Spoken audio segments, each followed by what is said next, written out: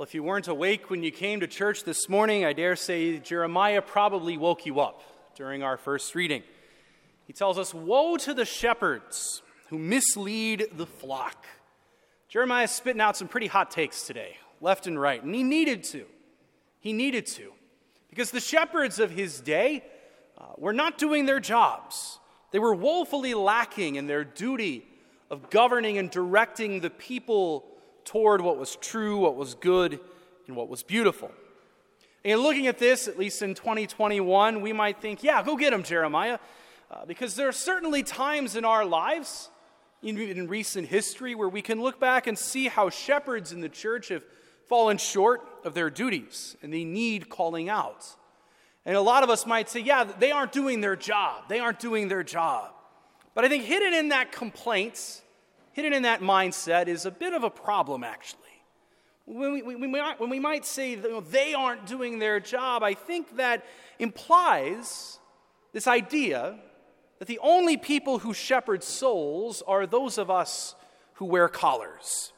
Whenever we say that they aren't doing their jobs, it makes it seem like shepherding is a role for only a few people.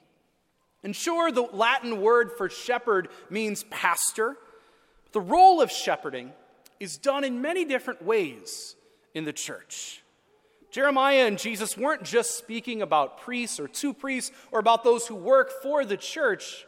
They were speaking to all of us, in fact, today. And most prominently, I think, another way that the role of shepherd is lived out in our faith is the role of parents. Parents who shepherd their children, who act as leaders in their families. You parents are in a sense a much better case of a shepherd in an immediate sense for your families than even I am. There's no people more influential in the lives of your children as you will be. And the church has always recognized this. It's a reason why the church recognizes parents as the first teachers for children, especially when it comes to faith. And there are no two people more influential in the lives of children than their parents. And it's for this reason that we call the family the domestic church. The domestic church. It's the first unit of the church and the first unit of society, with the parents as the shepherds. And the domestic church, I think, mirrors the universal church and society at large. Jeremiah lamenting the state of shepherds in his day, or Jesus telling his apostles that there's a great need for people to have shepherds, I think should be just as much of a challenge for all of you, certainly as much as it is for me. If our world, if our church is starving for good shepherds, it is also starving for parents, for good parents, husbands and wives, to lead their families in holiness, to be good, solid, spiritual gatekeepers for their children. And in this day and age, we have to be honest, that is no easy task. No easy task at all. Young people today face battles that myself and older generations never thought we would ever have to fight. But I also think that it presents a very unique opportunity for parents and anyone who shares in that role of shepherding the flock. Because we have an opportunity to show how different and distinct that the gospel truly is. This unique heritage, this heirloom of 2,000 years of teaching and beauty and faith that has been handed down to us today. It's a unique opportunity to present the uniqueness and distinctiveness of that very gift. It's the goal of every parent to help their child get to heaven, to be willing to do whatever it takes to help them get there.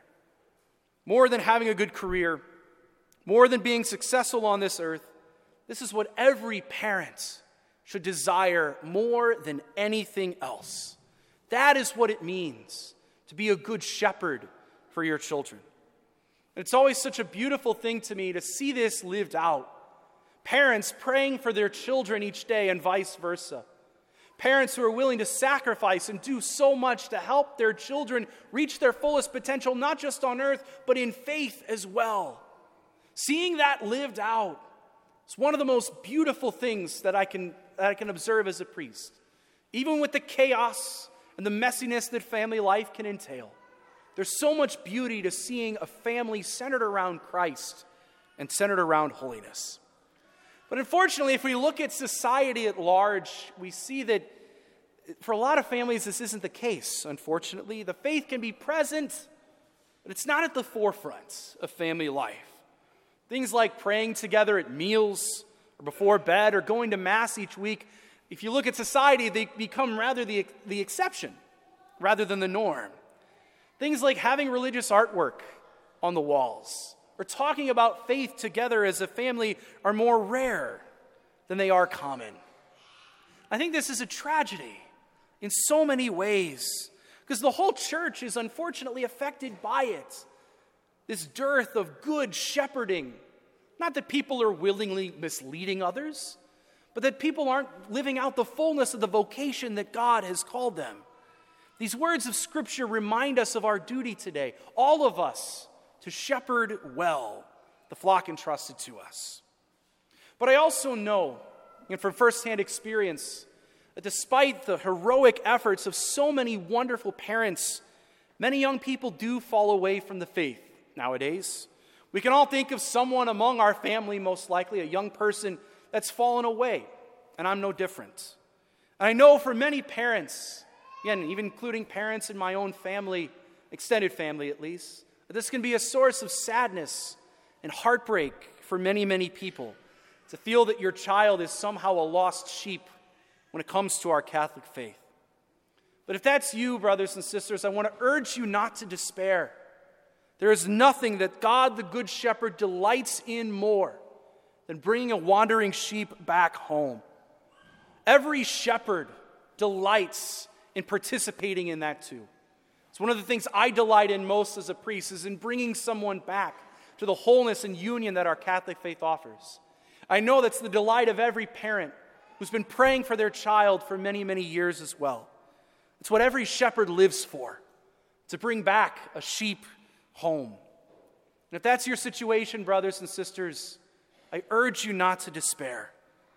God, the Good Shepherd, can do so much more than us.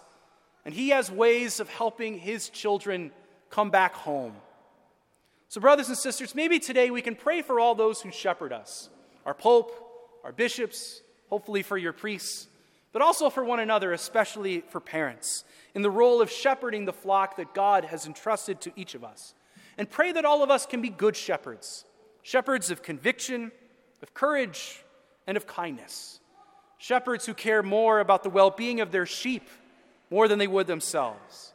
Because these are the shepherds we need, brothers and sisters. So let us pray for more good shepherds, for the church universal, but for the domestic church too.